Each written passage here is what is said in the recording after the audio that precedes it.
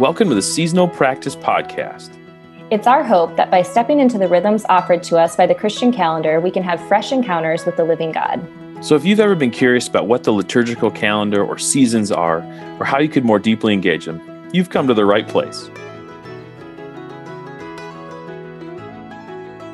Hello, everyone. Welcome to the Seasonal Practice Podcast. We are here for week 4, the final week of Advent.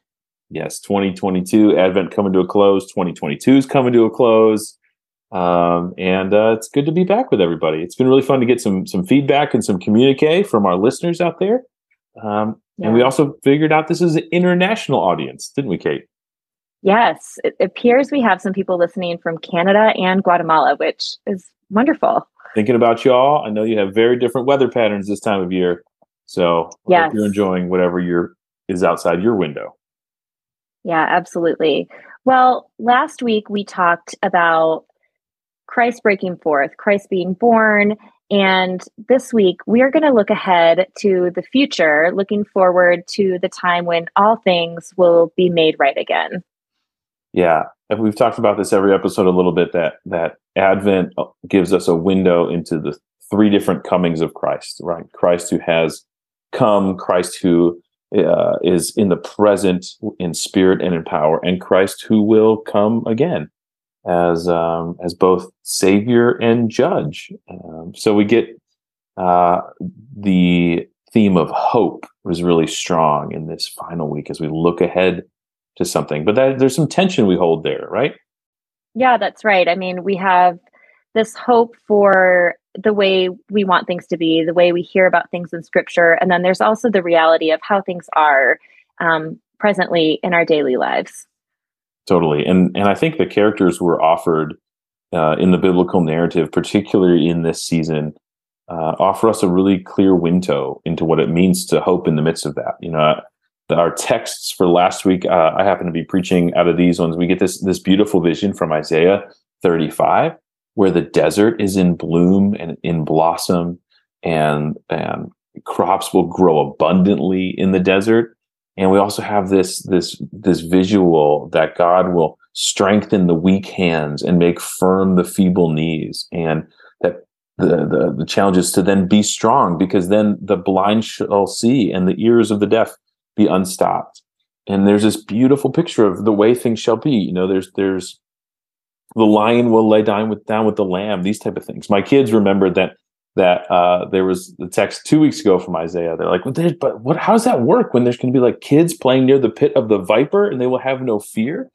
And I think those are really evocative images that show us there will be a day when all things are made right. And then the rest of the text and the characters we encounter there are sitting in the midst of the tension we feel now. Even John the Baptist, who was once full of hope early in the book of Matthew, we see in Matthew chapter 11, who is saying, like, I don't know about this Jesus. Is he really the one? Like, because what I'm seeing in front of me is not lining up with the vision I signed up for. And I think those are some of the questions and realities we sit with in the middle of Advent. Well, and I think it's interesting to look back on the Scripture and look at how Israel hoped, and look at, even after Jesus arrived, what that looked like, because the story is long and hope continues on throughout the generations. And we get to hold that here today. Yeah. And I think some of these words are really helpful. And we've looked at Bernard of Clairvaux every week too, and looking ahead to Christ coming in the future, this kind of future-looking or eschatological future, that Christ will be seen in glory and majesty, and the redemption of all things will be present. Heaven and earth will be one. And here, Christ is our life eternal. And so it's really beautiful. And it is right to hope in something.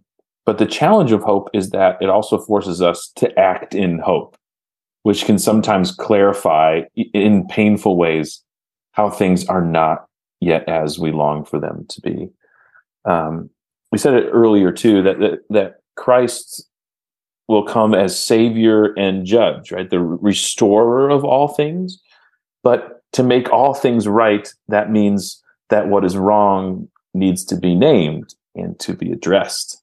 And it takes something outside of our own judgment to to make that clarifying definition in us and around us, and then have the power to change it, so that not just everything outside of us will be made right, but everything in us. And so there is the Savior and Judge picture we get in Advent too, of Christ as Judge, which is good news. Not just functionally, as we are unable to judge for ourselves what is right and what is wrong and have the power to change it, but also that the Judge we will see in Christ is the same Christ we see in the Scriptures. Is that God revealed in the person of Jesus is the same who will come again in glory and in power. And that is good news. I'm glad you said that. Before you kind of went into that, I was thinking, but how do we actually do this, right? Because I think a lot of our hope comes from being part of the story. But I love this idea that we need to name things inside of ourselves and, have hope that and take steps, right, towards reconciling those things. But also, I think, on a larger scale, there are steps towards justice that we can see playing out. So I like how you went into that to kind of answer that question. How do we hold hope other than just saying, I believe this will happen. I believe this will come. Yeah, hope puts us into action and into proximity. This is a quote I wrote down earlier this week, pulled it off the interwebs. It seems to be unattributed, but it says this: people speak of hope as if it is this delicate, ephemeral thing made of whispers and spider's web. It's not. Hope has dirt on her face, blood on her knuckles, the grit of the cobblestones in her hair, and just spat out a tooth as she rises for another go. There's this idea that, beautiful visuals. Yeah. But also, wow, that's gritty. That's a hope that endures. That's a hope that's durable, because what hope does is it puts us in greater proximity to the things that are not as we wish they would be, whether that's in our personal relationships, within ourselves, in our places of business or worship or work, and gives us the opportunity to say, if I have hope, I can engage this moment, this person, this issue differently. But hope is not something that says you can then disengage. Yeah. Yep. I was just thinking that same thing. It reminds us that, again, we're an actual part of the story, right? Yeah. And we have work to do. We do. Yeah. The invitation is ongoing and profound.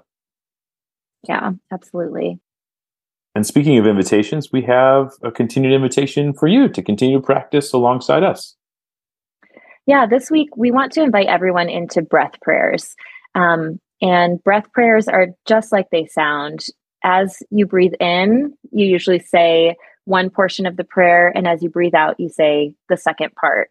And I personally love this because I think, especially in a week like you probably all have ahead of you, where you're busy, and I mean, life is like that all the time. A breath prayer is so accessible, so readily available.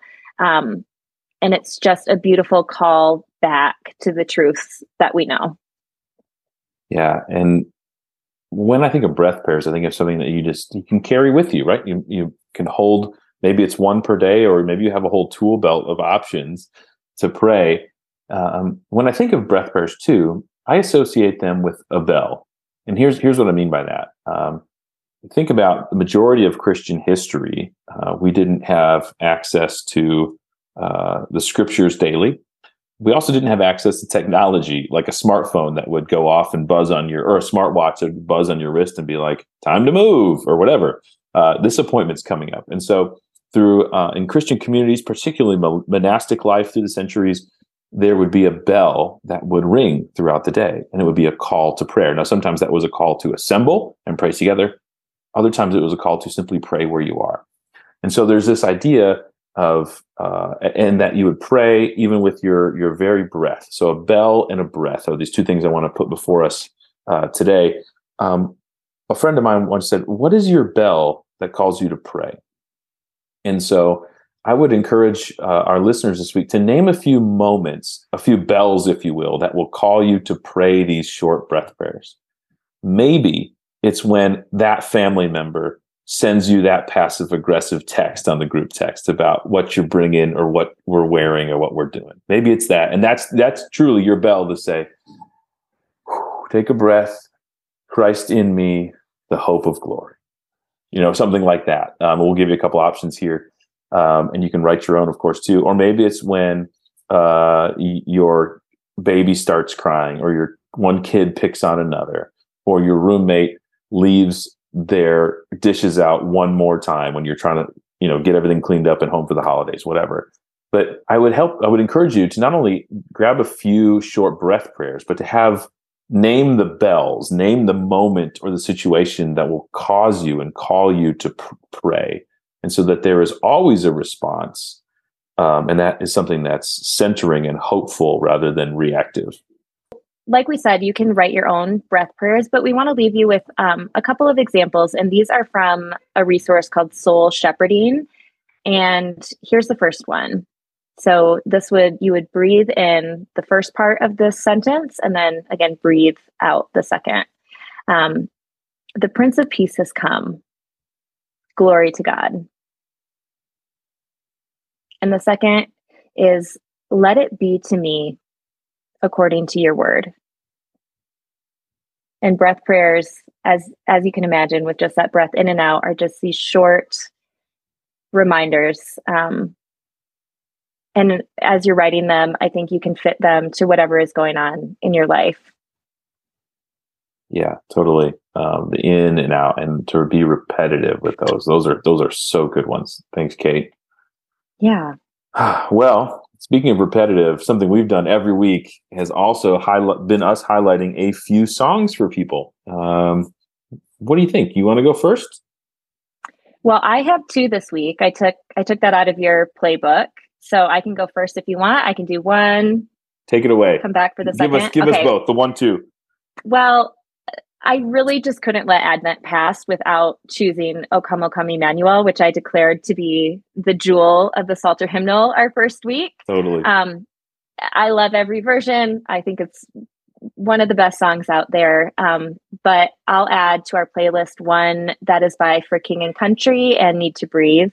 And it's just got driving beats that I like and is energetic. And I just love having it on in the background throughout the season. Awesome. That sounds great. Yeah. Number 2? It's a good one. So the second one is called Simeon's Song. And if you know the story of Simeon, you can find it in Luke 2. Simeon was this righteous man, and he was at the temple when Mary and Joseph bring Jesus there to be presented at the temple. And he met Jesus, and he declares, let me pull up the exact words. He takes Jesus in his arms and declares, Sovereign Lord, as you have promised, you may now dismiss your servant in peace. My eyes have seen your salvation, which you have prepared in the sight of all nations, a light for revelation to the Gentiles and glory for your people of Israel. And I just love that scripture. I love the story. It's really, we just see this reaction to hope being fulfilled, right? Simeon says, I can die now. You are here. And this song is called Simeon's Song by the Porter's Gate, and it just goes through that scripture. So I love it for this week with the fulfillment of the promise of Messiah coming. Beautiful. That's really profound. Thanks, Kate. My song this week is an oldie but a goodie. It is I Heard the Bells on Christmas Day. Now, while we have been the first to say that Advent is not Christmas and not to conflate the two, and Advent is able to stand on its own legs, this song, though, I think really embodies some of the hope and the tension that we're talking about. So we get verse 3, and in despair I bowed my head. There is no peace on earth, I said. For hate is strong and mocks the song. That hits me every time. I don't know if it's the poetic nature of it. Of course, the text was written by Henry Wadsworth Longfellow. There's that, but then also it is answered. That bell is answered with a breath prayer that in verse 4, Then peal the bells more loud and deep. God is not dead, nor doth he sleep. The wrong shall fail, and the right prevail, with peace on earth. And so I think it both acknowledges really the despair of some moments that we have, or certainly the tension that we sit in, and then points us forward to he who will come again. And peace will reign on earth and in us. Yeah, that's a great choice. Thanks, Tim. Yeah. Well, friends, that is going to wrap up Seasonal Practice Advent 2022. I was going to say 2023. I'm already skipping ahead. Almost there. Slow your roll. Well, I know. It's not there yet. Christmas is not here yet, even. I think as we sign off, I think we just want to share our hope and prayer for all of you, is that this season has been a wonderful wait as we approach Christmas. And for me, I just pray that everyone's heart is cheered by the hope of Christ. And I hope with Christmas coming, you just rejoice in the joy of Emmanuel, God with us. Amen. I would echo that same thing, that God is alive. Christ is near and Christ is coming. And what a gift we have. So as you dig into some of these practices, would you do so with a full heart and our eyes set toward hope in the one who has come, is present, and is to come, the one and only Jesus Christ. So with that, friends, would you practice well, and we'll catch up with you next season.